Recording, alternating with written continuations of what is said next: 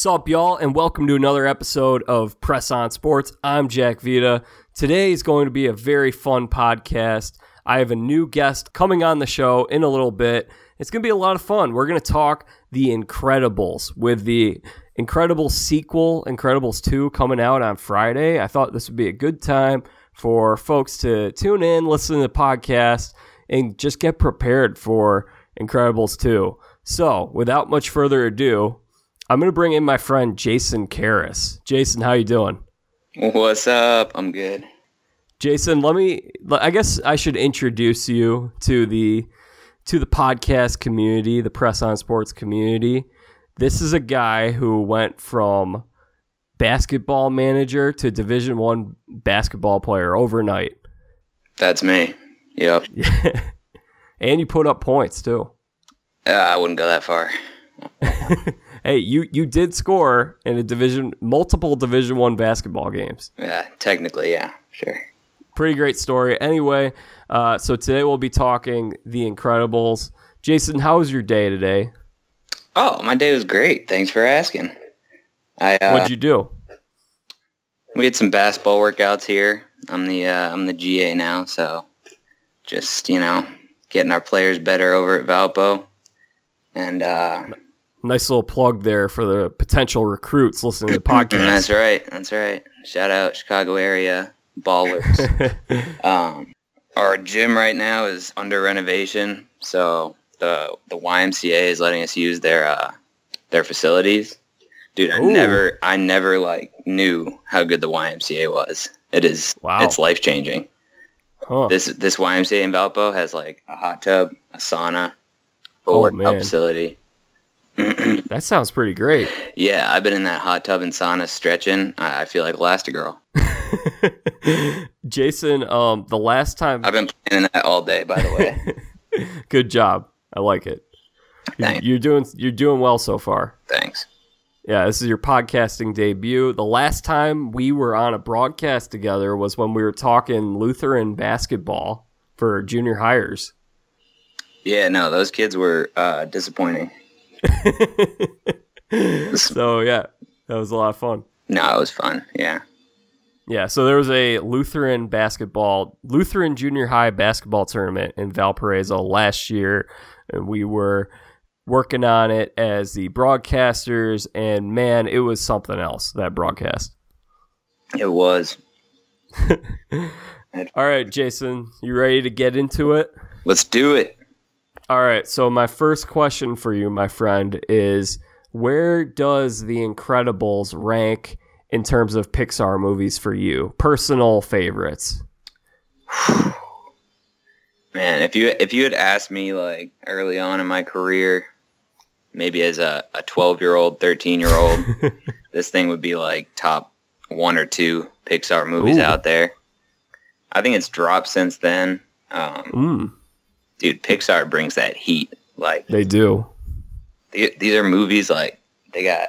I just watched a movie last night, Coco. Have you seen that? Haven't seen it. Have not seen it yet. Looking forward to seeing it though. It looks very good. No, dude, I haven't cried in years. I was bawling at the end of that. It was beautiful. Whoa. No, that movie was beautiful. Wow. So then I followed up with Incredibles. Great movie, entertaining, somewhat thought provoking, but didn't bring any tears from me. Yeah, I mean, we can't ask for tears from every Pixar movie, but I would say this one is towards the upper middle of the pack for you in terms of Pixar's. That's where I'd put it, yeah. Yeah, same. I'd say the same. Yeah. So this came out when I was in 5th grade, so you would have been in 4th grade. Are you older than me? I am. I didn't know. It took me an extra year to do college. I'm not judging you. But anyway, I remember the big hype. So this was me as a 10-year-old going to see this movie.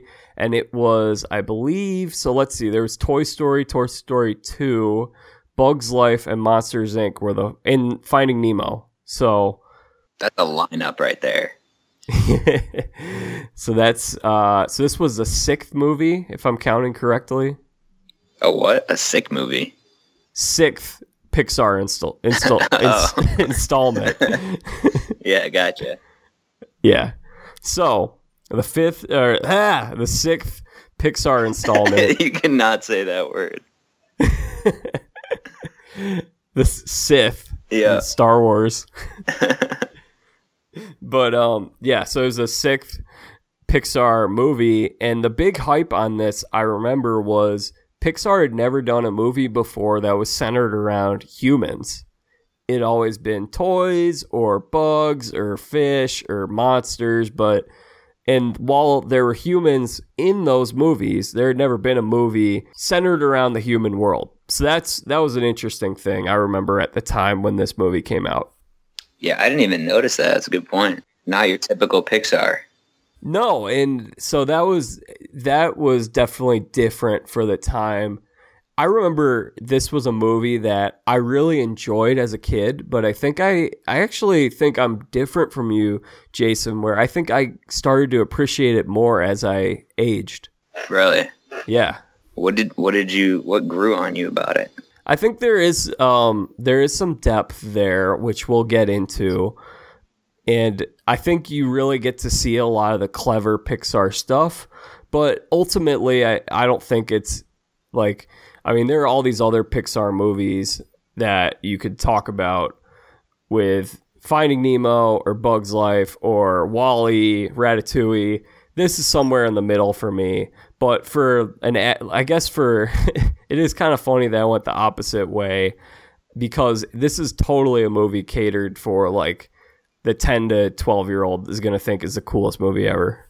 For sure, yeah. Another thing about the history of this movie that I think is important to bring up, this was around the time that superhero movies were really starting to take off on the big screen. So this was 2004. And do you remember this era of superhero movies, Jason? Remind me. Give me some titles. Spider-Man, the original Spider-Man series with Tobey Maguire, X-Men. Yeah. Okay. Yeah. Our childhood, version of superhero movies. Yeah. Before Avengers and all that. Right. And the Incredibles as a team are pretty similar to the Fantastic Four. Yeah, I see it. Definitely. Yeah. But all right, let's get into this. I think, all right, so let's talk about the opening of this movie. It's a pretty great opening, right? Legendary. Yeah, no, it's sick. It's so cool. So you have these interviews of them talking for the TV, and I'm guessing this is in the 1950s. Yeah, that's what it felt like. Yeah, because I know they mention later when they're doing the scene with all these people who died from capes that they were listing off these dates from 1958, 1957. I don't know, maybe a little bit after that, because there was some stuff once you get to current day with the family. Yeah, didn't quite seem like the 80s or anything, but no. But maybe it was that was the history of superheroes, 50s, and then Mr. Incredible, Elastigirl's prime. Maybe late 60s. I mean, who knows? Yeah, that's a good point. So that's a fun intro to the characters. We get Elastigirl, Mr. Incredible, Frozone. They're all talking. Man, I'm just so glad that Samuel L. Jackson is in this movie. Oh, yeah, for sure. Takes it to the next level. Oh, absolutely. And that's just the best character. He is. Frozone was a fan favorite. For sure, yeah.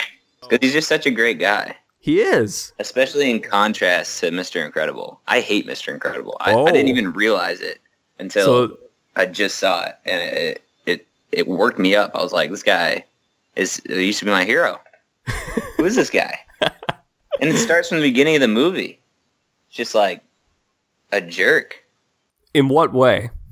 All right. So first he starts out, I mean, they're clearly, they're doing it on purpose. This guy is, I think it's supposed to be all right, from the beginning of the movie, he starts out immature, full of himself, and he grows from it. But all right, so we'll start with the start of the movie. Yeah. He's driving around his fancy car. All right, you could tell he's really not into saving the cat. Does he care about it? He doesn't give no, he doesn't. anything about the cat. He's just there, trying to keep his reputation up. Yeah, He's all about for his the glory. reputation. He's not worried about his lady. He's late for his wedding. True. And he's really mean to Buddy. Buddy has a rough first part of this movie. Right. Like I don't even dislike Buddy. I would probably turn out the same way. Mr. Incredible needs to get his act together. Have you ever had so Incrediboy is denied the opportunity to work with Mr. Incredible, which ultimately backfires on him as Incrediboy turns into the villain Syndrome. So this begs the question for me, Jason. Have you ever met a celebrity or someone that you thought was really cool and then had a bad interaction with them and you went the other way on them? Maybe ask for an autograph? Yeah, dude. When I was like from like 6 to 13, like probably went too long. I was just obsessed with Steve Nash. Like Steve Nash, everything. I had Phoenix Suns pencils. Steve Nash was my password to every computer. Whoa. It was weird. But I went for my birthday. I would get Celtics Suns tickets every year, and me and my dad would go an hour early to the game before anybody was there. And they didn't even have the security guards an hour before the game. So the Suns were warming up on the court, and we just went down to the floor area. And as Steve Nash was walking off back to the locker room to get free throws from shooting his free throws, I took a risk. I stepped up in his path. I shook his hand. I thought we were gonna chat. He didn't even look at me. He slapped my handshake. I was going for the firm handshake, maybe grip it, make eye contact. Talk for a bit. He slapped and walked to the locker room. I was like, dude. Whoa. You don't even know. I know what your birthday is. And you were changed by that? I probably should have been. I still loved him, you know. I have a more loving heart than Buddy. You know, he's not as forgiving. Well, one day you are going to be the GM of an NBA team, and he's going to have to get a job from you as a coach. I mean, he's going to be a coach? Okay, gotcha. Yeah. Yeah, I'll turn him down. Yeah, screw that guy.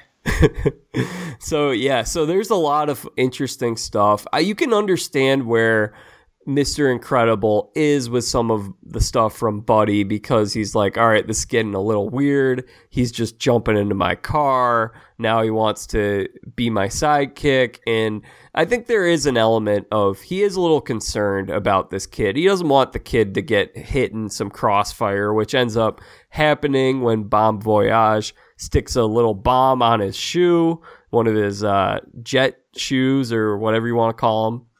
Actually, it's cape. A little foreshadowing. Oh, was it on the cape? Yeah, I threw it onto the cape. Oh, wow. But got him. Wow, I'm shook from that. Yeah, I noticed that. I was like, oof, I know where that's going. That's going to come back up. So, you could understand some of it. Now, maybe Mr. Incredible didn't go about the right way of letting him down. Yeah, no, not at all. Are you? I mean, I can't even believe you're defending this guy. He was so mean. But I mean, you're an adult. That's a kid. You can talk him off the ledge. You can talk him down a little bit. You don't have to just eject him from your car. I mean, he literally ejected him. Yeah. And maybe show some interest in the kid's inventions. Maybe you could have put him to good use. Yep, and that is going to bite him later in the movie. So then we're introduced to Elastigirl, and she offers that he should be more flexible. Yeah, dude, there's a ton of sexual tension in that scene. It was weird. But I liked it. That Elastigirl was a fox. Yeah. It's weird. It's weird to say. It's an animated character. All right. So yeah, then there's the wedding. Then really the big thing though that comes out of this is Mr. Incredible saves someone who does not want to be saved. And then in addition to this jumper suing him, there's also the people on the train who had the accident. And these attorneys are basically just blasting the superheroes. And because of all that, the superheroes have to go into hiding. Right. So I thought it was interesting. Were the superheroes employed by the government? Yeah, that's a great question. I didn't even think about that. Because how are they getting money? It seemed like it seemed like a full-time gig given how busy Mr. Incredible was. That's true. I mean, I didn't even think about it. You know, how do superheroes get paid? But they were just, they must have been, because later on, that government employee guy talking about erasing memories, relocating the family. So there's clearly some connection there. Yeah, it was interesting with what was going on because we didn't see the superheroes getting any endorsement deals when they were doing those those interviews. So I don't know how they're getting paid. Oh, I mean, clearly they're just like special forces. They're like a branch of the military. Yeah. I think that's worth taxpayer money. I would pay extra taxes if we had superheroes protecting us. I don't know, if they start breaking stuff like Mr. Incredible did, it might be some controversy. Yeah. Basically, we're set up with the plot here that they're all forced into retirement. We have that government gentleman who seems like he cares about them, wants to help them, and he shows up again when we see that Robert Parr hates his job. But basically, then we see that they're living a normal life, and Mr. Incredible is not. He's very distracted, and he's not enjoying his life. It's very boring. Yeah, I mean, looks like his job kind of sucks, and it's like, I don't feel for him, though. It's like, not everybody can be a superhero. That doesn't mean your life has to suck. That guy, I mean, he's an absolute bummer at his work. Like, yeah, he is just, his face is just, like, not there. Like, dude, you have a good family, all right? And your job doesn't have to be your life. Like, go find some hobbies. You're Mr. Incredible. This guy's he just has a bad attitude. I have no pity for that. Yeah, and it's interesting because then we see him in Frozone, or Lucius, we found out is his name. Like, I doubt you would have remembered that for a trivia game before watching this movie. Would you have? No, like, just watching it and paying, like, closer attention last night, I noticed so many things I didn't remember as a kid. Like Lucius and Honey. Kind of some cool names over there in the Frozone household. So Frozone and Mr. Incredible, it's what is known as bowling night. Is apparently they listen to the police radio and they try to go out and relive the glory days. And it's really interesting because as you bring up about Mr. Incredible, it doesn't seem like his motivation is as much to help people. Well, I think there's a little bit of that there. Like, we see that when there's the mugging going on when he gets fired from his job, or when he quits from his job, whichever happens first. Yeah. It's clearly he's trying to relive the glory days. It's like someone who is playing in an intramural basketball league or going back for their homecoming weekend of college. Yeah, just going way too hard. Yeah, exactly. Like, dude, go bowling. Relax. Yeah. Bowling's fun. Yeah, Frozone was about it. I wanted to go bowling, he said. Yeah. Robert Parr. It's just further evidence. This guy, he sucks. So we're introduced to the family, and I think Dash is a lot of fun. Oh, yeah. Definitely my favorite as a youngin'. Yeah, he's relatable because we were about that age when the movie came out. Having a lot of energy, maybe a little bit of ADD there, which I can relate with. Yeah, and I was slow, so I loved him. I was like, imagine.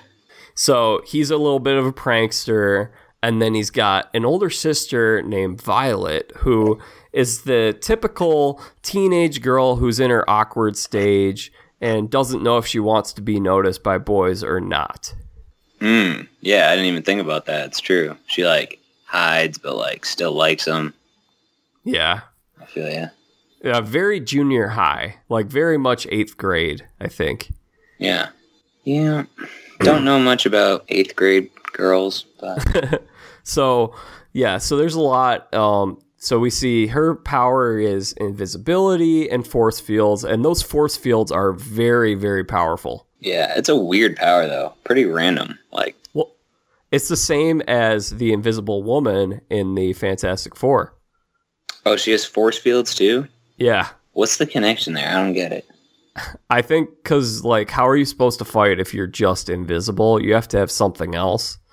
Yeah, but like, where did that come from? There must be some like scientific reason.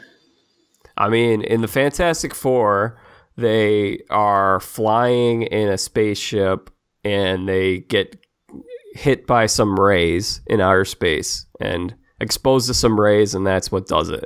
And so I guess ever since then, everyone who's invisible has to have force fields. All right, I'll just accept it. That's fine. Your thoughts on the Parr family dynamics? Well, just continuing with the theme, Robert is just a bad person. He's not carrying his weight in that family. And Elastigirl, what's her name? Helen Parr. Helen's carrying that. She put the team on her back. Great mom, there for the kids, trying to make sure things run right, you know. And I think it's symbolic in how so many moms are superheroes, aren't they? Yeah, I mean that was sweet. Wow. And I think though we spend a good chunk of this first part of the movie is based around Robert Parr, which is longer than I remembered it to be. Was it longer than you remembered it to be? No. I was kind of like, I was enjoying that part. I was just hating on him the whole time. I was like, this guy, here he goes again, doing some stuff. But I mean, I enjoy the whole movie. I just when I think of the movie, I always think of them being on the island and all that stuff. Right. That's definitely more memorable, fast pace, different scenery. But yeah, the whole first half of the movie is kind of like in suburbia, focused on Robert. And so while it's like the first part is all about Robert, and then the second half is the Elastigirl show. We're being shown all the different things that she can do. She's really a big time all-star. Yeah, she is. Nothing negative to say about her. No. Great. Yeah. If you had one of these powers, Jason, which one would you pick?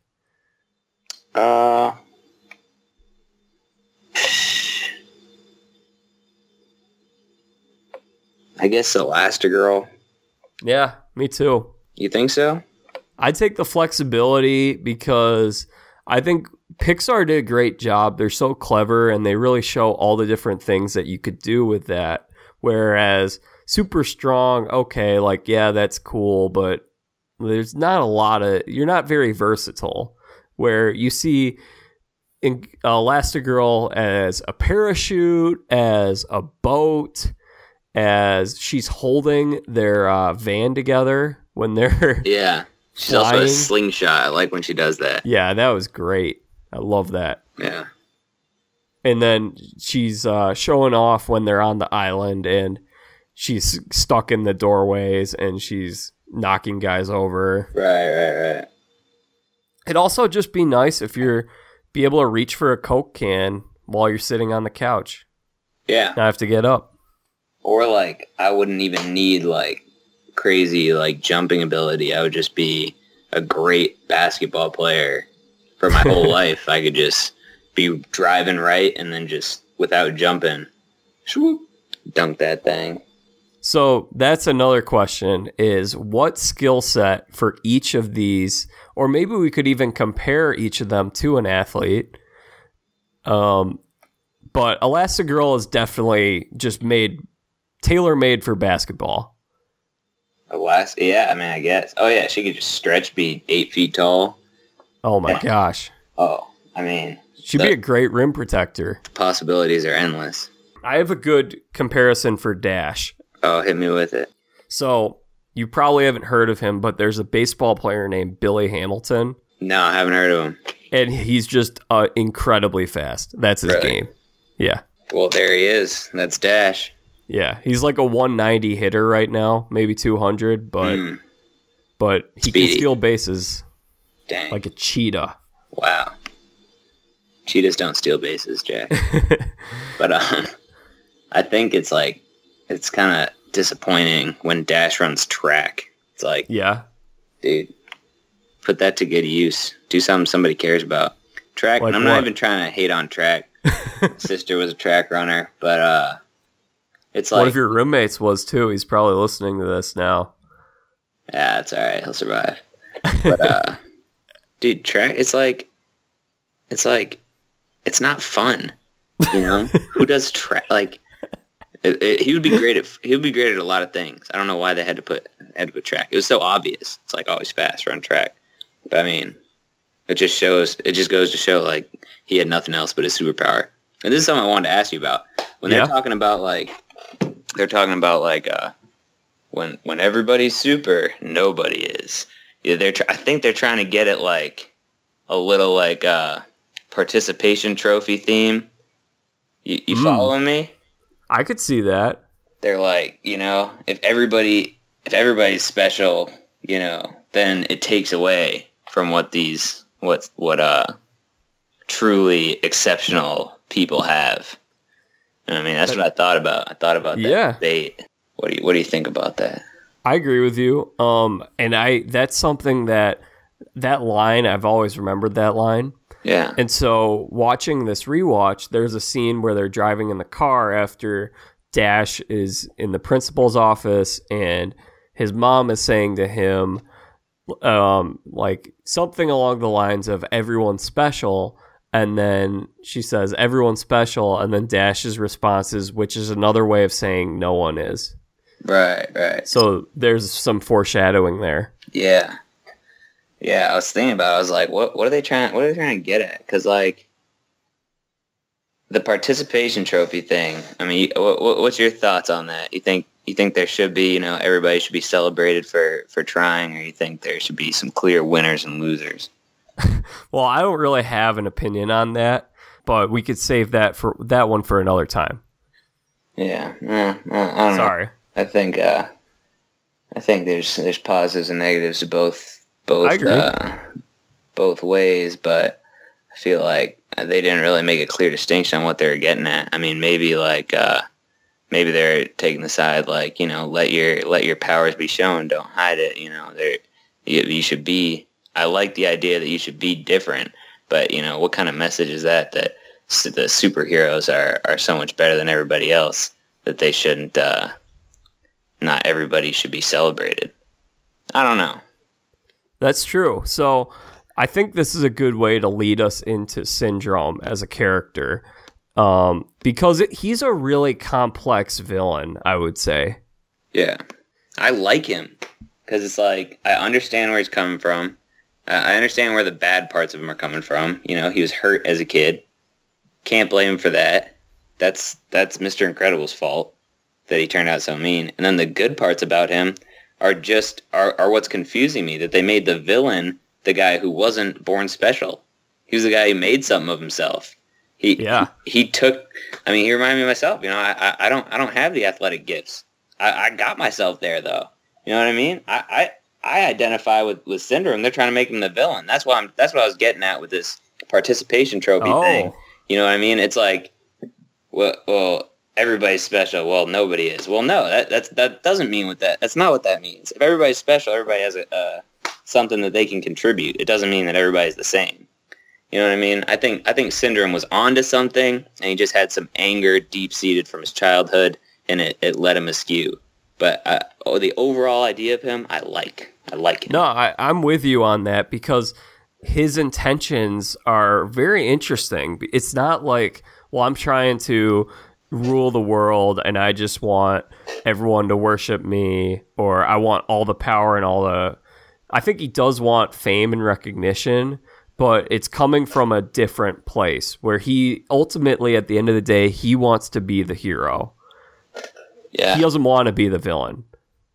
Right. I think everything that's driving him is just coming from being rejected by his hero. I mean, there is nothing more powerful than a childhood dream.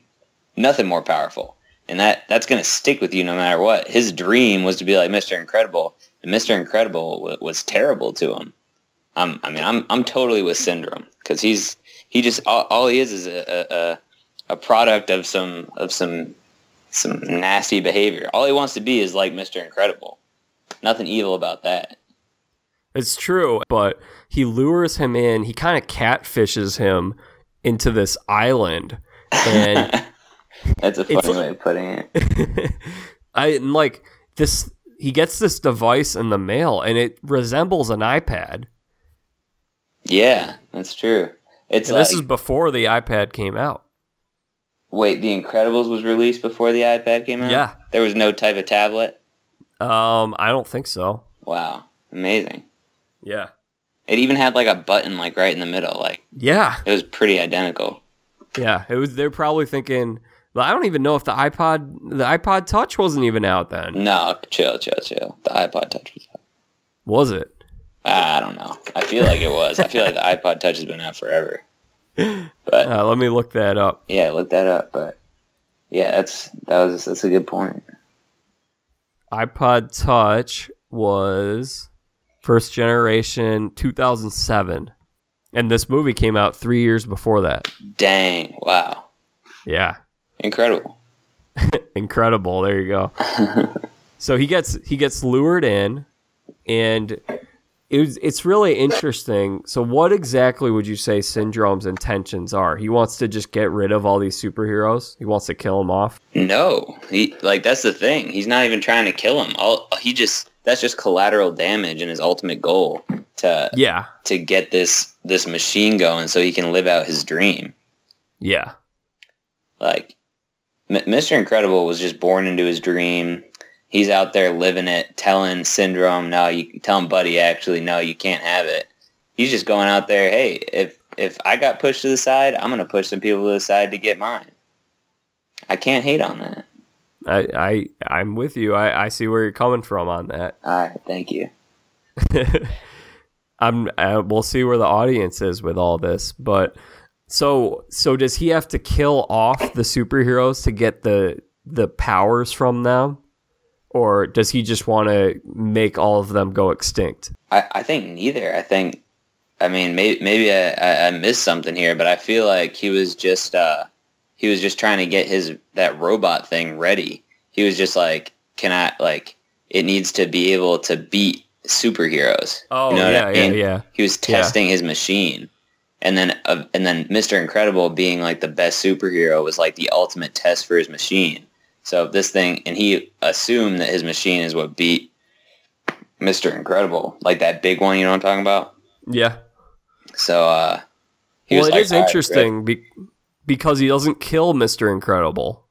Yeah. He shows that he could capture him, and then he never kills him. Right. It's like, I think it's partly just the movie had to work. But right.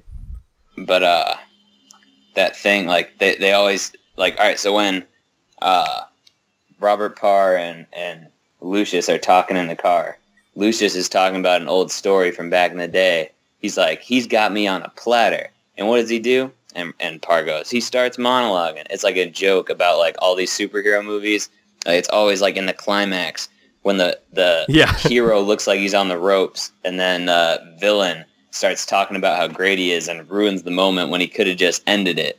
Like, that's kind of like a theme in the superhero movies, and then it happens like many times. You know what I'm talking about? So then he's got the like twirly things right at Mr. Incredible's neck on the machine, and then what does he do? He starts monologuing, and then Mr. Incredible throws the log at him, and he even like acknowledges it, and he's like, "You caught me monologuing." So, ooh, that was a good impression there. Oh, stop! No, I liked it. Thanks. But yeah, and there was a Geico commercial recently. Did you see that? Where it says like, as long as evil villains reveal their plans, you can count on Geico to saving folks money. No, I didn't see it. I don't have cable, so I'm pretty out of the loop on commercials, but that sounds funny. Yeah, it's a recent one. Yeah. You can YouTube that. And so anyway, so he gets lured into this, but before he can go over to the island, he must stop by Edna Mode. Oh, greatest character, maybe in any movie ever. So underrated. Yeah, I mean, I don't know. I feel like she gets some great credit. She does. Some good memes about her. Some good impressions done of her. She's like the best character ever created. Yeah, so she's great. So that's a lot of fun when he goes over there. Yeah. Even more fun when Helen goes, though. Yes. She shows the whole lineup. Yeah, so like this is what can happen in case your baby is ever lit on fire. He should be okay because of the suit, or the suit should be okay. Yeah. And in Helen's like only moment of weakness in the whole movie, Edna is like feminist power. She was like inspiring Helen. She's like, "Oh, what am I gonna do?" And then Edna, I'm not even gonna try to do an Edna impersonation, but Yeah. it was a beautiful moment. She just empowered Elastigirl, reminded her of who she is, and brought her back to reality. Yeah, she's a lot of fun. She's a great character. They actually did use her in a commercial too recently for a car company. Really? Yeah. What do you think her role could be in Incredibles 2? Are there going to be some more suits coming out? I don't know. I hope so. She will show up. There's no way that she's not showing up. It would be impossible. So that's a good question. I don't know if they'll have to go for new suits or if there'll be something where she'll just pop up and they'll run into her at a grocery store or... I don't think she's buying her own groceries. Oh, no way. Not a chance.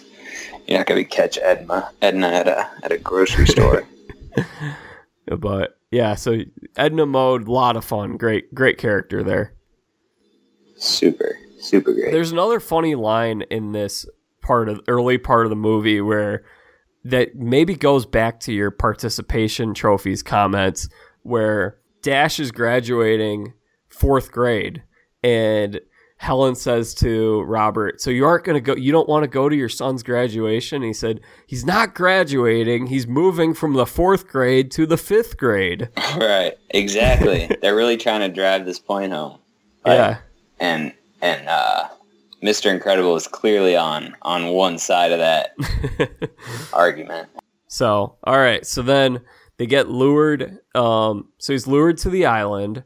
And I would say though, I do think he does want to kill some of the superheroes because he's got in the database, he says which ones are terminated. So it seems like that's some sort of a goal to locate them all. And though he wants to train them, he doesn't mind expiring them as well. True. Also, I think you're right because he doesn't want any when he does go down to execute his master plan. He doesn't want any actual superheroes coming in and taking any of the credit. No, he does not. Right. So that's definitely a goal of his as well. But I think it only stems from his childhood trauma. Yeah, I think so. So, and then there's the interesting, so Helen's getting suspicious of what's going on with Robert. She sees... Rightfully so. Yeah, she sees a hair on one of his suits that appears to be from a woman. That bitch. And she thinks he's having an affair. I would too. He basically is. He kind of is. He's not doing what he's supposed to be doing. No, he's lying about it too. Helen deserves so much more. I would say so. She seems like a great mom. Yeah, she is. So then he ends up getting captured. And well, he does well against the first robot. I'm not exactly sure why he has to go back for a second time. I guess he maybe had to build that new robot in the meantime. But you mean like why would Mr. Incredible go back, or why they would have him back?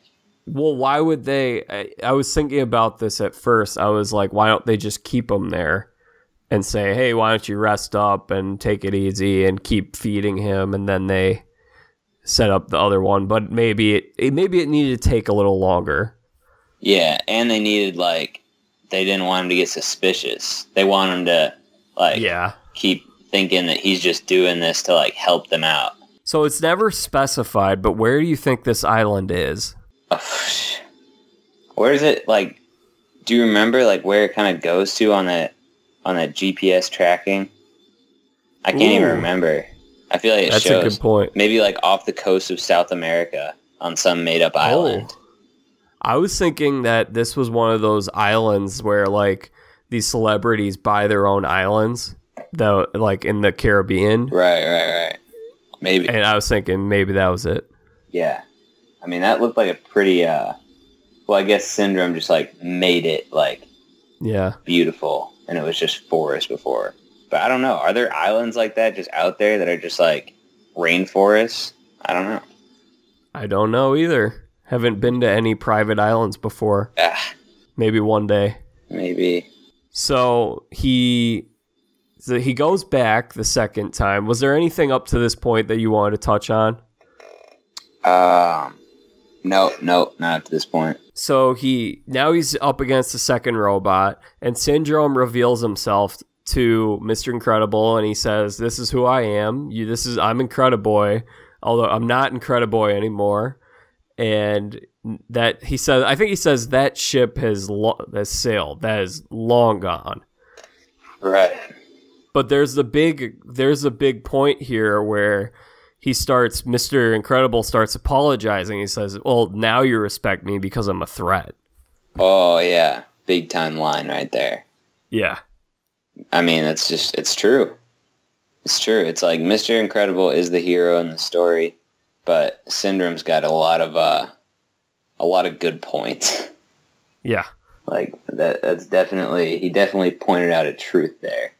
You know what I mean? I don't buy that Mr. Incredible has like changed all that much. You know, I'm at this point in the movie, I'm still kind of on Syndrome's side until Mr. Incredible really reconnects with his family.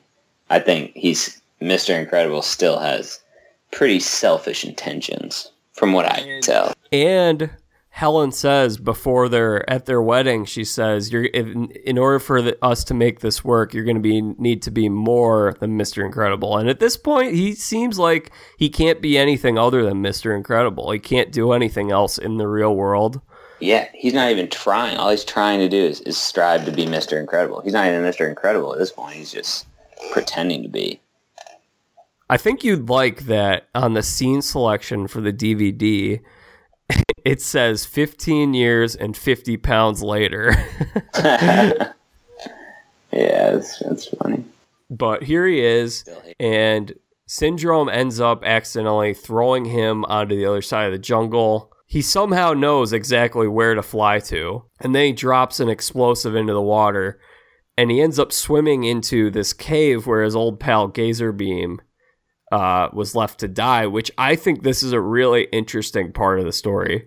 Yeah, I mean, I'm kind of like confused at how like easygoing everything is, but hit me with it. What's so interesting about it to you? For a little bit, I was confused as to what exactly happened here. So, because we see the Kronos password carved out into the cave. Yeah, exactly. So, there are two different theories I think people have with this. Research? Yeah, because I was trying to figure it out. Yeah. The first one was that was a safe space for if he ever forgot his password, that's where he wrote it down, which seems a little like an odd place to put it. In an odd way to do it. And why was Gazerbeam looking right at it? Yeah, unless he just figured it out and that's why he had to kill him. But he was trying to kill him anyway, so that doesn't make sense. What's the second theory? So something must have happened where Gazerbeam must have defeated one of those robots. Yeah. And then, because we saw that some of those robots had been defeated when he's looking at the database later. Did you notice that? Yeah. So I think he must have defeated some, and he gets away. So at some point, he must have gotten into the database and figured out the password. And somehow he ended up in that cave, and he never got out. Like, he was basically left there to die. And so he carved that in. Oh, man. Wow. How did Mr. Incredible get out of that cave? Well, I think there was a way out, but I don't know. I think they must have cornered him into the cave, or maybe the robot was right outside the cave. I don't exactly know how he ended up being and he left could have totally made that in carving because he's Gazerbeam. Yes. That's a great theory. That's totally what happened. Yeah. And he was looking right at it with his beam. Yeah, he was looking right at it. Wow. You know what was disturbing to me? What? Just like continuing the hate parade on Mr. Incredible.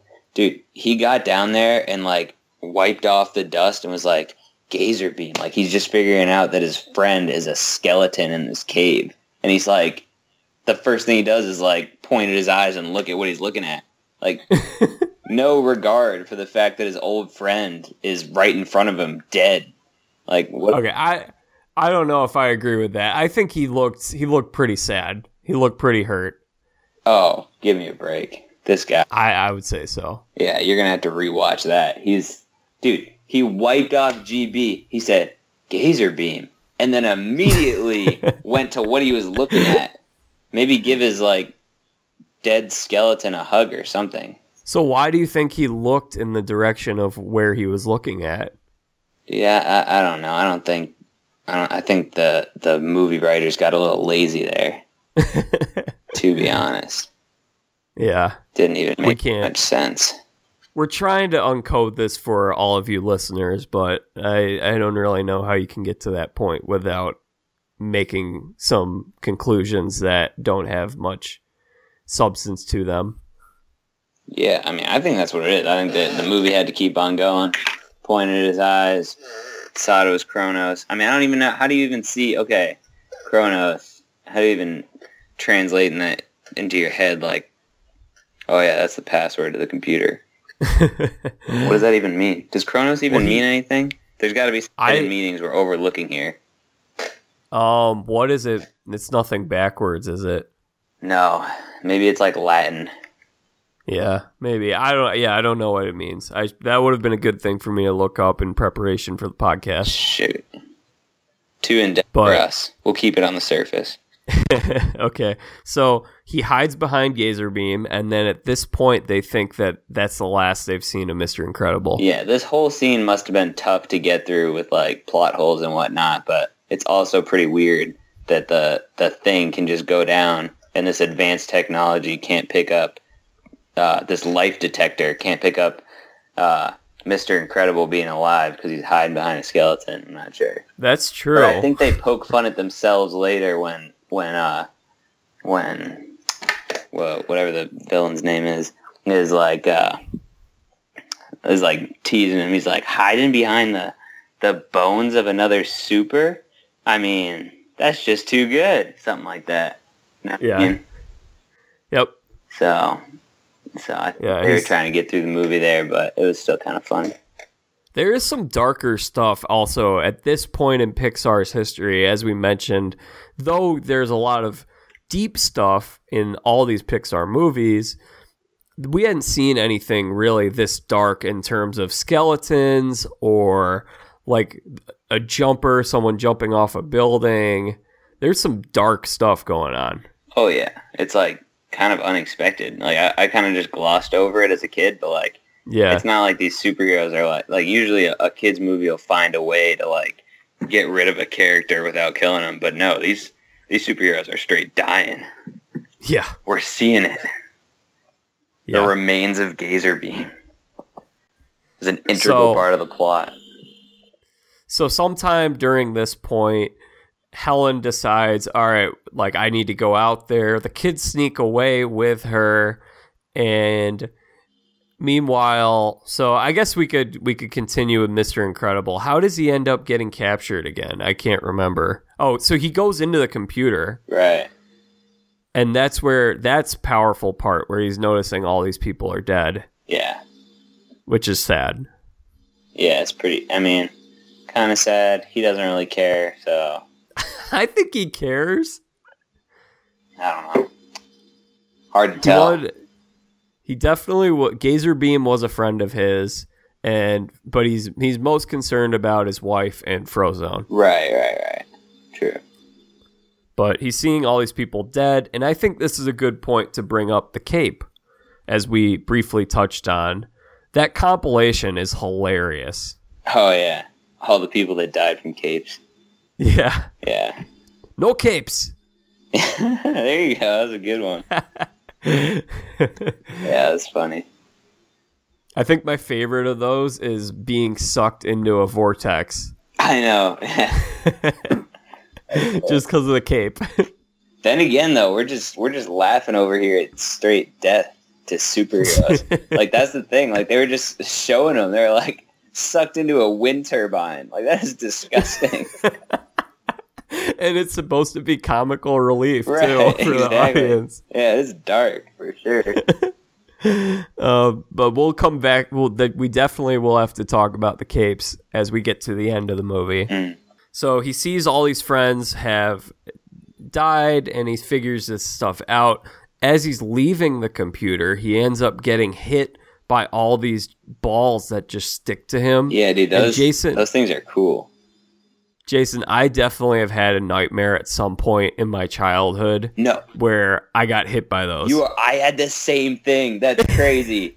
For some reason, those balls like just stuck in my head, and they're scary. Yeah. I think it's the like point. The scarring point is when he's like on the ground and they close to black because they're expanding. Like that is the scariest thought. I don't know. Like, yeah, something about that invention just was like cool, but definitely disturbed me as a child as well. It's crazy you said that. I think I had the same dream. Yeah, I may have had it more than once too. Yeah, that is a disturbing image for some reason. These balls, like, they stick to your hand and they just keep getting bigger, and I'm like, I can't get these off. Like, how am I supposed to do anything? And they just keep coming and coming and coming. Yeah. So now it's time for Elastigirl to become the big time star of the movie. Oh yeah.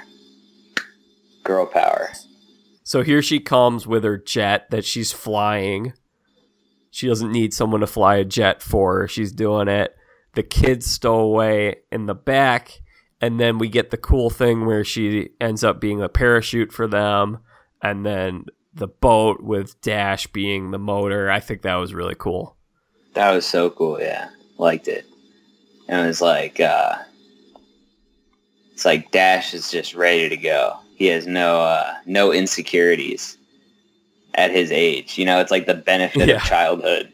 Like, it's true. The other, what's her name? Violet is just like too scared to do anything.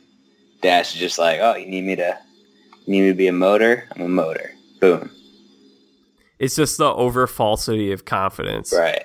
It works though. And ignorance. I wouldn't even call it ignorance. It's like, yeah, my theory, like, I think in real life, like, kids just like understand, you know, as you gain knowledge and experience and stuff, as you get older, like, it's good in the sense that you learn things, but you also like muddle your vision of like the simplicity of life. And Dash is just like at that point where he just like maybe doesn't understand everything, but like there are things he doesn't overthink. You know what I mean? Yeah. He just goes for it. He's born for battle. He's ready to go. Yeah. He's ready to run as fast as he can. Exactly. That was adorable. Yeah, that was really an adorable nice. Part of the movie. I want you to run as fast as you can. As fast as I can. As fast as you can. Oh, thanks, Jack. So that was, and then this is where then Elastigirl starts to kick butt, going through the train and all those doors, and this is where the action really starts to come in. Yeah, and it's like so badass because it's like not even pleasure for her. She's just like all business. It's like Mr. Incredible wanted to do all this stuff for the glory. Like Mrs. Incredible, like she's just here like, all right, I'm going to go get my husband out. I'm taking care of my kids. It's not funny. You know, it's not fun for her. She's out there taking care of business, doing what she has to do. I'm like, you go get him, Elastigirl. Yeah. So she's killing it. And she also, as we mentioned, the Fantastic Four, she's basically Mr. Fantastic Reed Richards. He's the same power. Right. Yeah. And this is where it gets really cool as Robert is freed and he gets out. And then there's a cool part where Helen, he ropes her in and she's like, stop, let go of me. And then he ropes her in and they kiss and she punches that woman that she sees him hugging who Mirage. frees him. Yeah. So is she, because she says that there's no knowledge of the government ever knowing her existence. What does that mean? It's a good question. I think it just means they're both like off the grid. You know what I mean? Like nobody, she doesn't have like, she's not like a typical citizen. She's just like out in the jungle, like working for Syndrome. And then Mr. Incredible's at like, the government knows he exists, but like his actual identity is like higher, is like his official like identity is Robert Parr, not Mr. Incredible. You know what I mean? Yeah. I think that's all she was getting at. Okay. I was starting to wonder, is she have some kind of superpower that we never knew about? And maybe we'll find out in this next movie. Oh, dude, I didn't even think about that. Yeah. Maybe. Because Mirage, like, such a weird character. Yeah. Like, she's so mysterious. Yeah. It's like the name Mystique from X-Men. Oh. I think you might be onto something. Yeah. We'll see. We will see. But she has there's a good, I think, character arc with her going on. She's a supporting character. She's never a major character in this role, but she has a big time change of heart that enables them to go free. At least to get him out free the first time. Right, yeah. She does. I still don't like her just because I'm such a big fan of Elastigirl. Yeah. And Elastigirl was concerned that she was cheating on with Robert Parr, and there's definitely some flirtation going on there. They were making eyes, Jack. Yeah, they were. I didn't like it. But that's why Elastigirl gets her licks in, and she punches her right in the face. That's and right. It's some good slapstick comedy right there. Yeah. Other slapstick comedy. I love the part where Dash realized he's allowed to punch the bad guys. Oh yeah, that was funny. That was great. And then he starts running on water and he's surprised. Yeah, that was really cool. That was like, so he starts running on water and it's almost like a coming of age thing where he starts to realize, whoa, I can do this. I didn't even know I could do this. Yeah. And then as he's being chased between the two different chopper type things, whatever you want to call those little planes, he starts running in between them like he's caught in a pickle or a rundown in a baseball game. Yeah. That was definitely emulated there. And then they crash into each other. That was really cool. And he slows down, and then that makes him fall through the water. Like I used to think that was so cool. Yeah. I love that like whole scene. Another thing I picked up on is there's the line where Helen says to her kids in the cave earlier, and she says, you know those bad guys that you see on TV where they're just kind of harmless and they won't do anything because of your kids? Like, well, these are the real bad guys. They don't care. They're not like those people. And that was basically their way of telling the audience, like, these guys are really bad, really bad. Right. And like, well, I didn't know how she knew that. And then also I was like, yeah, like that just goes with the whole movie. Why they're actually killing people in this movie? Yeah. But, I mean, I don't know how she knew that was what they were. And I also don't know what she's referring to. Like, I guess bad guys. I know what she means. It's movies. Like, they're not actually going to kill nobody's actually going to die. They're not going to kill children. Right. I feel you. Yeah.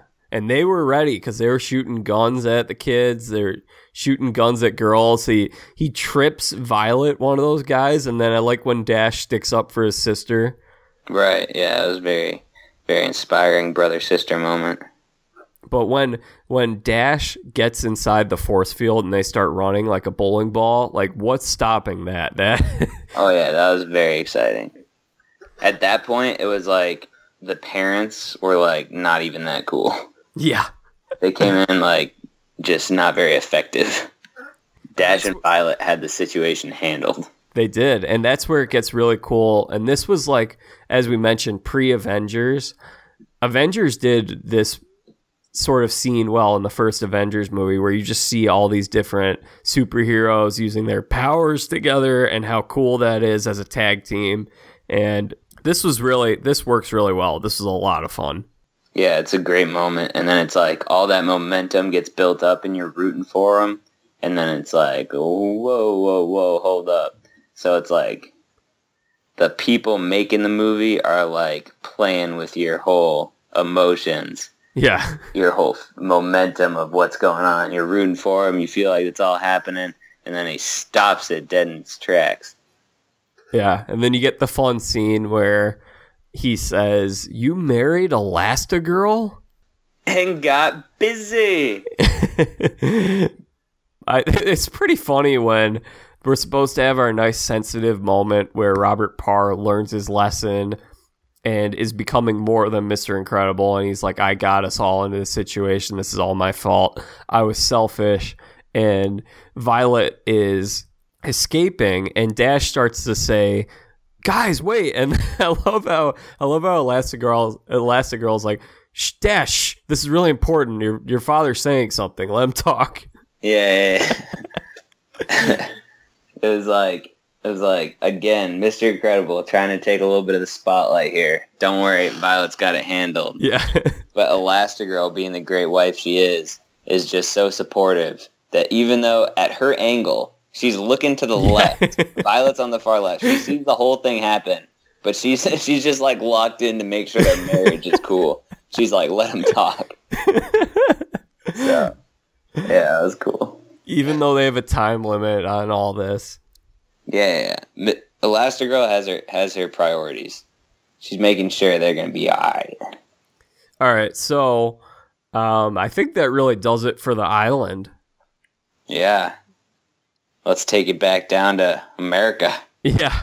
So we get back into whatever metropolitan area that this is, and this robot is ready to mess things up.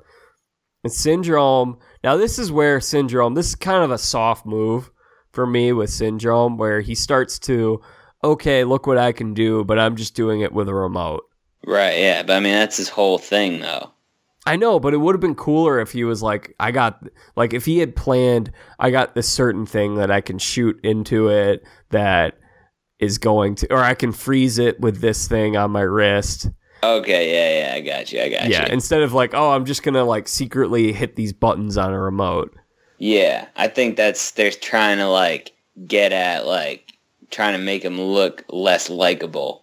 Because he clearly, everything we know about him, he could have invented something like that, but we really want to make him seem like a fraud. Yeah. It's like a flopper in basketball. Yeah, totally. He tries to, but the machine that he created is too smart for him. Right. It learned. Yeah, that was so cool. It's like AI. It's like, oh, they're totally telling us about our society. They're telling us about ourselves. Yeah. They're like, you guys better watch out. Us movie makers know what's coming. Dude, I think it's coming. Have you seen that video of that like dog-looking robot that opens the door for its friends and then walks in?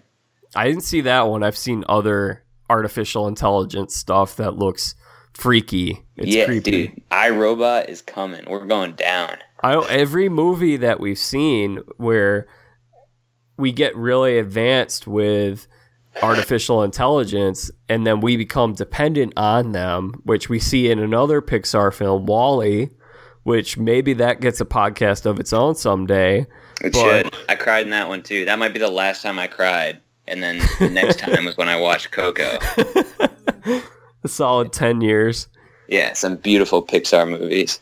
Yeah, I need to see Coco. But the whole thing is we're like, everything we've seen from fiction is don't rely on artificial intelligence. But for whatever reason, there are people that are pushing for that in our society today. I know. I think it's like a fun idea, like artificial intelligence is going to get too smart and fight back. And it's like a lot of us, it's a fun idea for like fiction to deal with, but that, yeah, it might become real. Who knows? Who knows? So Syndrome then basically is hiding, right? Because he just disappears.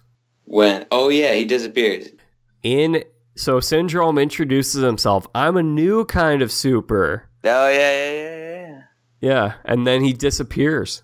Oh, yeah, where does he go? I have no idea. Wait. I think he's just hiding because we see him once he starts seeing the Incredibles get the credit. All of a sudden, he's like, oh, gosh, what did I do?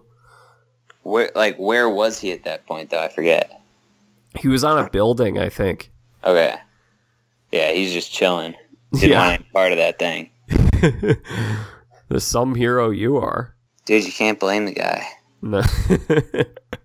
I can't defend him past this point. Dude, all right, so at this point, they're trying, like, everything we know about Syndrome, like, doesn't match up with this image. He could have just used his frozen thing and just You know what I mean? Yep. 0 point energy, baby. Or his explosive thing that he has on his wrist. Oh yeah, like, come on. This guy's like Batman. He's got it all. Yeah, he is. Or Iron Man. Oh yeah, that's better. He's like Iron Man. And the S on his chest looks a little bit like Superman.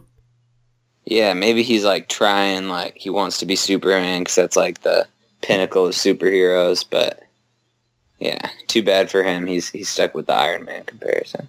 So something that I should mention at this point is that when I was at Carthage College, the mascot that they have looks a lot like Syndrome. That's creepy. What is this? He's supposed to look like some kind of a like fire kind of guy. Because they're the red men, so like fire type of thing, but he just looks like Syndrome. They're the red men? Yeah. I'm going to text you a picture of his name's Sparky. All right. And I'm going to have you react to this on the podcast. All right, we'll see. Oh, no, his name's Torchy. Gosh, why did I say Sparky? Torchy. Sparky's a better name, that's why. It is. Yeah. It sounds like a dog as opposed to a torch. Torchy's not even it's not a name. It's not a thing. Torchy. That's just lazy. I make a torch. His name's Torchy. All right, check these out. Does that look like Syndrome, kind of? Oh, I definitely see the comparison. Jeez, just like Syndrome. I wonder if they modeled him after this. He's got the same, like, red spiky hair, and then some, like, made-up superhero suit that isn't a thing. Why is that a mascot anywhere? That's a weird mascot. That thing is ugly. It is. All right, but so the Incredibles launch back into action, and Helen is carrying the team literally on her back at this point as she's stretched out, carrying the aircraft, which is really cool. Right, yeah. And I don't know why, like, I don't like watching that scene. It just makes me uncomfortable. Like, I feel for her. That looks so uncomfortable. Yeah, and the high altitude, and, like, you think about how her ears were popping. Yeah, and then classic Mr. Incredible is like, how you doing up there? Hate that He didn't sound very considerate there. Not at all. Not at all. That guy sucks. So now they're called into action, and they tell that this is another big part where Mr. Incredible says, all right, well, I'm not strong enough. And she's like, is this all about, are you a thing about how strong you are? You have to prove how strong you are. And then he reveals, I'm not strong enough to lose you. Yeah, like, I wasn't really vibing with that, like, emotional moment. Explain to me how you felt, because I don't know how I was supposed to feel. Like, what, you're not strong enough to lose. I'm not strong enough. What, like, dude, what? What are you talking about? As if you're going to go in there and beat this thing. Like, you were just running through the jungle. Your family just saved you. Yeah. What are you talking about? You're not strong enough to lose them. He's trying to assert his dominance. You know, I'm the protector. I can't lose you guys. But, like, that ship has sailed, buddy. You were just captured on an island. Your wife, like, took your 2 kids to go save you. You're not that guy. I'm sorry. So this is like Carmelo Anthony, where he's at with his career. Explain. Like, he's just jacking up threes. He's going ISO, and he's like, "Oh yeah, whatever. I can't lose you, Russell Westbrook and Paul George. But that ship has sailed, Carmelo. You're not the guy anymore." Exactly. You should go over there on the bench, because whoever that Spanish player that came in that playoff series was doing a much better job than you were. Yeah, dude, Carmelo is just like, I honestly, coming into the league, well, we don't need to go into this, but yeah. I thought he would be better than LeBron. Like, he was so skilled. But you know what? When you're fat, you're fat. For most of his career, he was fat. And Mr. Incredible is fat, too. Exactly. Way to bring us back. So, now this is where it gets really fun, where we get probably the most famous, most quotable scene in the movie is Frozone and his super suit. Oh, my God. I forgot. Love this scene. Dude, I have to text you a picture now. Holy moly. All right, so, like, dude, there's this guy on Valbo basketball staff, the director of basketball operations, Joel Zimba, shout out. Dude, Yeah. We've called this, like, every time I saw him for, like, a year, like, after somebody commented on this, I called him, like, we would just, like, anytime any of the players or managers saw him in the hall, we would just be like, where is my super suit? No, he looks just like Frozone. Yeah, I can see it. I remember him. Yeah, that is the best scene, though. It's great. And I love the line where he says, "This is for the greater good." And then she says, "I am your wife. I am the greatest good that you are ever gonna get." Yeah, classic sassy honey. Yeah. Love it. Now, we don't know if she was ever a super. She probably wasn't, otherwise we would have seen her. Yeah, I don't know. Honey? Maybe she's like, maybe she has a stinger. Maybe she's a bee. Maybe. I don't know. That's a really random thought, but I think we didn't talk about what kind of genes that Dash and Violet and Jack Jack must have. We didn't even mention Jack Jack, but we will. We will in a bit. Oh, yeah. I mean, he's more important for Incredibles 2. He's going to be a more integral role. Yeah. Isn't it weird how it's like so many years later? What is it, 15 years later, and they haven't aged?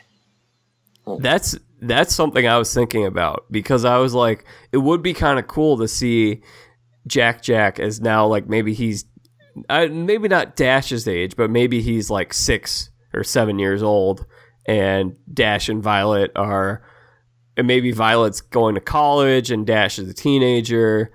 Yeah. I think that would be interesting to see them in a different state in life. Mm-hmm. But it does look like it's going to be right off of this whole idea where, hey, we can put them back into society, so let's go from there. Right, yeah.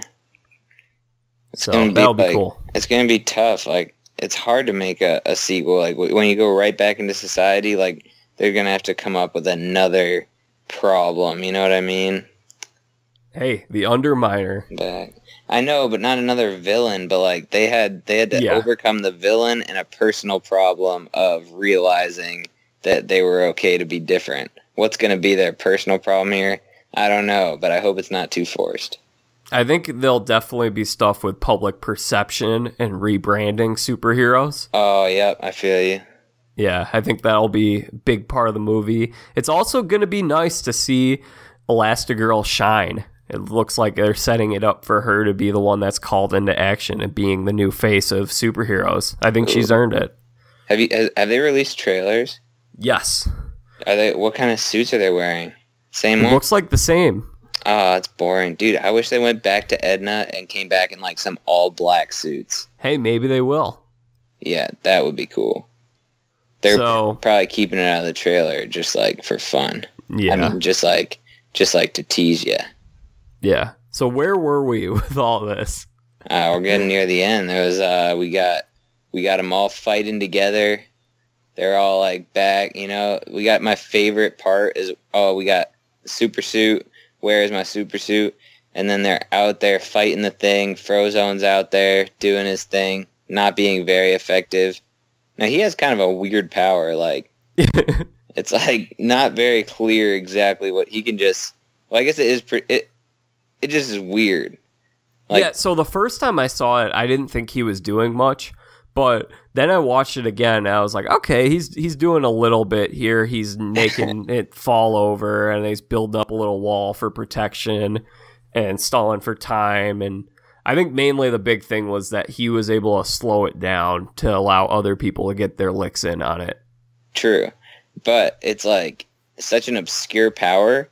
And they've it's like weird how they've clearly defined the parameters. Like he can use the water from the air to create ice that he can slide on and like break walls. But like when there was no water in the air in the beginning, like you can't use it. It was just like a funny very specific power they made there. Yeah. Is that like a reference to anything? What other superheroes have ice? So you have the Human Torch in Fantastic Four. He's the opposite of the Human Torch because the Human Torch can throw flames. Right. To combat that, he can throw ice. There's the Iceman in the X-Men movies. Okay, yeah. But he is like a little different, like ice powers. It doesn't seem like water is a necessity for him as much as Frozone is. Right. I kind of like that element. It was like they made it make sense. Yeah, it did. Kinda, yeah. I liked it. So he's helping out there. He's kind of like the Silver Surfer too, where he's got he's skiing, and then all of a sudden he's getting what looks like a little surfboard or a skimboard out there. Yeah, that was pretty cool. They just pulled that out of nowhere. I like that. He's moving. Yeah. I think we're going to see more of him in this next movie, I think. Yeah, I hope so. Because I think they realized how much people loved him. Yeah. I mean, Samuel Jackson. Cannot love him. I would like to see someone do an edit of like the R-rated takes of Samuel Jackson, like for the Frozone. Where is my mother effing super suit? I would love to see that as well. You could do it for Star Wars too, as mother effing lightsaber, purple lightsaber. Did you know the story behind how they wanted him to be a Jedi, and he said he would only do it if he got a purple lightsaber? And they're like, oh, sure, why not? Wow. Gotta love that Sam L. So anyway, they take down the robot with a team effort, and they get the one shot in. It's important. They get only one shot, Elastigirl reminds us. Yeah, kind of weird. Yeah. We only got one shot. Why does she only have one shot? I don't know. Like, it's like the remote's running out of battery or something. I don't know. I like the part where, in this whole scene, where Mr. Incredible throws the remote out to Dash to catch. Like, he just launches it while like they're playing catch. That was pretty cool. Yeah, definitely like that. That was beautiful. I really also liked when Elastigirl swings her is carrying like a sewer cover and like whips it around a pole and then catapults it. You know what I'm talking about? Yeah, the slingshot. Yeah. That was so cool. That was just textbook Pixar being clever. Right. Loved it.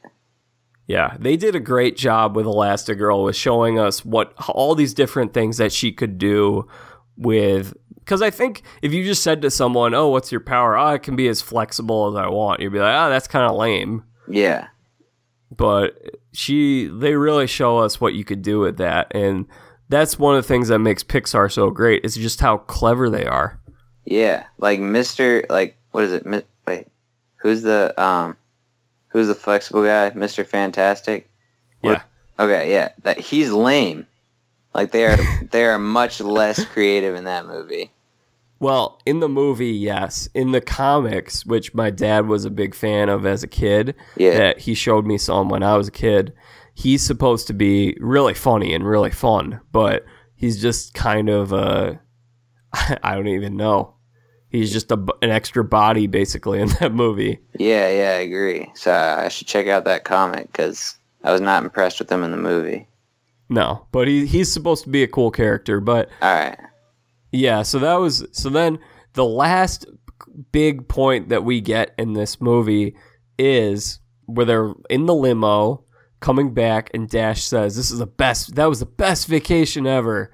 And man, I feel like either you or I was like that as a kid when we went on vacation, where you just keep getting excited, or you have a sibling, or you've seen a friend like that. Like, that's very relatable for a kid to just think, wow, that was the most exciting thing I've ever done. Yeah. And it's like, I mean, I still feel that way about stuff. Like, if something really exciting happens, but you just kind of don't say it that much. But Yeah. he's just letting it out. That was awesome. The other thing that's sad is we never see Dash hanging out with any friends from school. That's a good point. Yeah, we see Violet with her friend. So Dash, like, he's just got to tell all this to his family, and he can't tell anyone a secret. Dude, I don't know. I feel like Dash is pretty popular. Yeah, probably. Pretty cool. He's probably a class clown.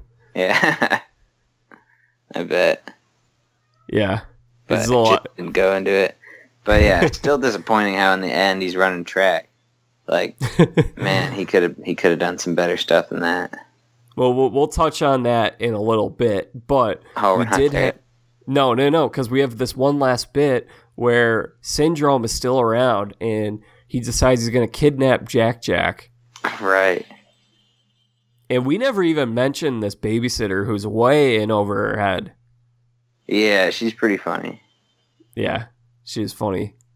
They actually, I remember back when they released this on DVD, they made a delete. It wasn't a deleted scene because they never made it for the movie. But do you remember when they used to just go all out on DVD specials? Like all the special features? Yeah. So they had a used to be like games and stuff on there. Yeah, and it was fun. And I think that if DVD commentaries came out now, they'd be like super popular with how much people like podcasts and stuff. Oh, that's true. I used to listen to those. Like they'd have like the actors watch the movie. Yeah. As I was going. Yeah, that's great. That's a great feature. Yeah, I love it. And now they don't do that anymore, and we're moving away from DVDs.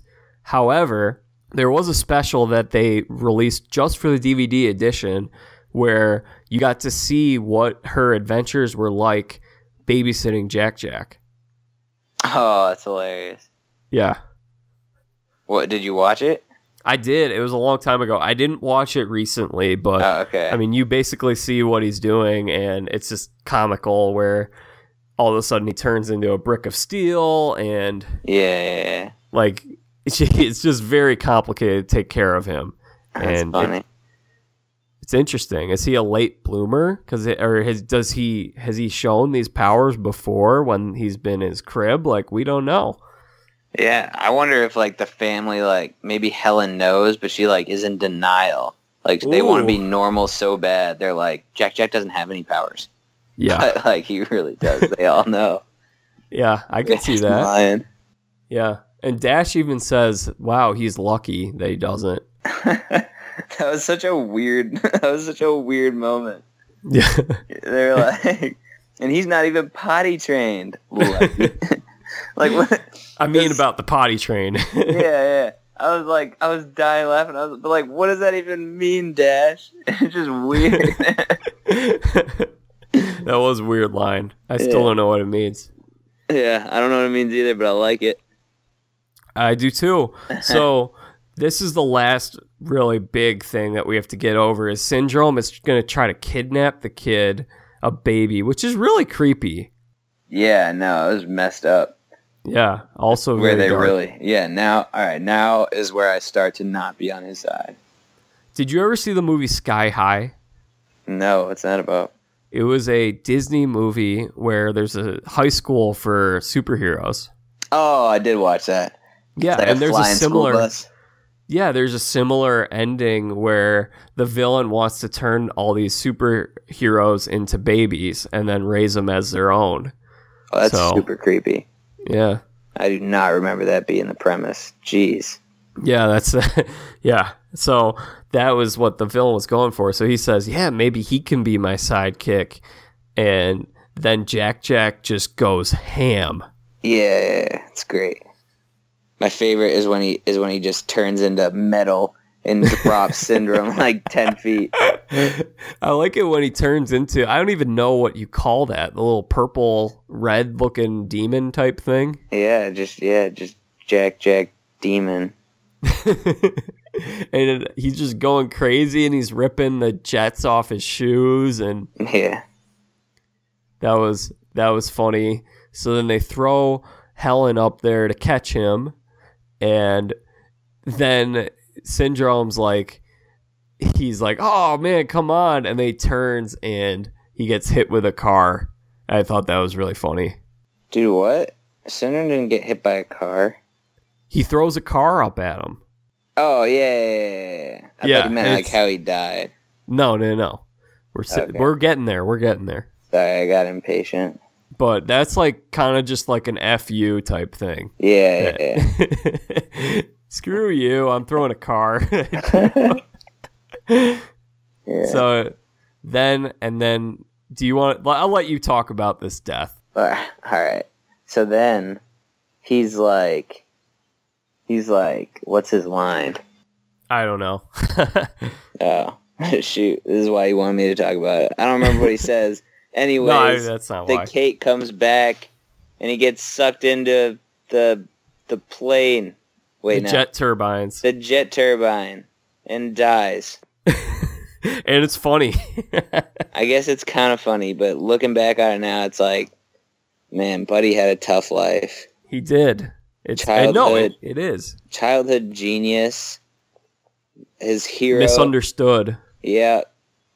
All his potential was distorted and perverted by his hero that didn't nourish him, didn't nurture him, didn't help him.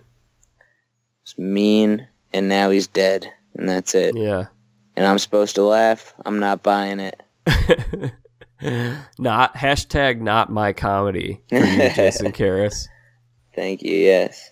But I mean, I think that's supposed to be funny, and people laugh at that.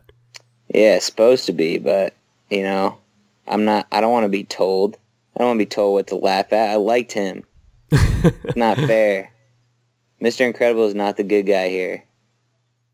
You know, I'm all about. What's weird about this movie is like I like movies where like the underdog comes out on top. Mr. Incredible was not the underdog. You know what I mean? No. Dude, Syndrome was the underdog the whole movie, and he just lost. I think he did. Maybe that was the scene. Maybe that was the theme of the whole thing. You know? I think Mr. Incredible kind of is an underdog when he has to get himself back into shape in some aspects. I mean, I guess, but I have it's no like, oh, the world was bad to Mr. Incredible, and you know he had to deal with it and fight through it. Now that guy's just a bum.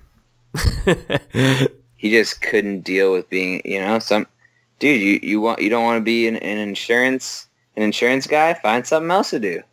Find something else that's not superhero fighting. You know? That guy, he had no ingenuity. Who had all the ingenuity? Buddy. He just needed a little guidance. Yeah. So, and then the end, we get to your track scene, and this is where it really starts to come together for the kids. We see Violet getting asked on a date by Tony, whatever his name is, but I made a note. I saw this kid, Tony, and I'm like, he does not look Italian. Tony. Dude, is Tony short for something? Oh, like Anthony. Anthony, yeah. Yeah, I don't know. Yeah. He does not. You're right. Yeah, he doesn't look Italian. But neither does our friend Anthony. He doesn't look Italian either. Yeah, it would have been cool if he was like, you know, the cool kid in Jimmy Neutron? Yeah. Like whatever that guy's name is. Yeah. Shane, maybe? No, not the friend. No. Like you know what I'm talking about? Yeah, I can't remember his name. Yeah, well, that's what I thought Tony should look like. That guy, I think his name was Nick. How about Tony Del Vecchio from Backyard Baseball? Dude, I can picture his voice, but I can't picture his face. He had like the really cool hair, and he always had the lollipop in his mouth. Oh, Tony Del Vecchio. Yeah. Yeah, that's what he should have looked like. Yeah. And I personally, I didn't think at this point in time Pixar's animations for people were all that great compared to like DreamWorks. I thought DreamWorks at this point was a lot better in animating people than like what's a movie Pixar was. Like Shrek. Yeah, you're right. Yeah, those people were better in Shrek. But the flip side of that is that Pixar, like the whole world they created with A Bug's Life and with Finding Nemo, those were visually stunning movies, and Shark Tale was not. Like, Right. You're right. Yeah, they both So- have their strengths. yeah, and People was not Pixar's strong suit at this point. Yeah. You know, it's another weird like adult theme that they're trying to like pull through was like feminism or not feminism, but like female power. They're like, so like Tony like asks her out on a date, but then like she flips it around on him and makes him like, like she decides what time. Yeah, You know what I mean? yeah, And then Elastigirl has to go save Mr. Incredible. And then another interesting part that was weird is like when they were fighting, and then it's like gets pretty intense. I'm going back to the beginning of the movie, and then Yeah. Elastigirl just like grows like to 10 feet because Mr. Incredible like yells at her, and it's like, and then she's like, "This is not about you." And it's like, damn, this is incredible. You just grew to 10 feet, made Bob Parr your little B word. So, She also says at the very beginning, like, "Come on, girls, I'm just gonna let the guys go out and do all the work." right, exactly. Trying to push that theme. I like it. Yeah, it's interesting. And so then we get the great part where Dash comes in second. And the thing I think is so funny about this part of the movie is how the other parents just see the parents and Violet too, so the whole family yelling at him, and they're saying like, no, don't be too good. Oh no, get second place and all this stuff. And the other parents are looking at him like, look at these crazy sports parents, which I'm sure you've seen a lot of in your days of playing sports as a kid. Yeah. It's funny. I'm confused. I guess that was the whole point, that they're like, I don't know, something about that, like, are you being special, like standing out, like at the very end, the conclusion was the right thing to do is to blend in, is to not win. What was the finality of that theme there? I don't know. I think it was incomplete. Yeah, interesting. But there is a great ending to this where we get the Underminer, who is somewhat like the Undertaker from professional wrestling, just the name at least. Yeah. And this is John Ratzenberger's appearance, who does the voice in every Pixar movie ever. I didn't know that. He's the pig in A Bug's Life. Or no, in Toy Story, I mean, sorry. Okay. He's P.T. Flea in A Bug's Life. He's the abominable snowman in Monsters, Inc. Wow. He's some fish at some point in Finding Nemo. Yeah. Is he Mr. Ray? Maybe not. I'm just feeling that. I'm feeling that voice. Let's look it up. All right. But so he makes his appearance, and then it's really cool the way that they just end the movie, where they're all putting their masks on at the same time, and he's looking over at the kids, and they're all ready for battle. Yeah. And then we get the last shot. Yeah, that ending got me ready for a sequel. Like an hour later, I was like, I'm ready for this. Next year, it's coming out. Here we go. 15 years later. John Ratzenberger was the School of Moonfish, so the School of Fish. Oh, okay, yeah. Okay, now I hear it. All in all, what did you think of the movie? Oh, I love The Incredibles. They had Great movie. A lot of underlying themes there. Not totally sure what they're getting at, but I think we touched on them. I think we dug a little deeper beneath the surface. I'd say so. But most importantly, it had some great quotable moments and some legendary characters. Yeah, I would say so. So, now let me get to some questions that I have for you. All right. What are you expecting out of the sequel? Because that'll be coming out later this week. Yeah, like we somewhat talked about before. I mean, I hope they have some like some natural like progression from the last movie, that like the conflict isn't like super forced or anything, and I hope that we see all the best characters, just Frozone, Edna, and like hear from Honey at least. I don't know if we're supposed to see her face, but I want to hear from her again. I feel ya. Yeah. I feel ya. So here's another one. Without getting into the politics of this, how would superheroes stand in 2018 in terms of social media? Would they be able to be kept a secret? Would people embrace them and appreciate them? Or would they get thrown under the bus like they did in The Incredibles? I mean, no way would they be able to keep their secret identity. Like, no. Especially with just a little mask on. No way. Right, yeah, people would know. And, yeah, paparazzi are hardcore. They would find out. And, there'd be a TMZ just for superheroes. Right. And I don't think people would like them. I think we don't like, like a celebrity only is loved by the public for like a certain amount of time. Like, it's very rare that their public perception is just like, you know what I mean? We love to scrutinize those like that are held up to the spotlight. So I don't see any superheroes just being overall loved.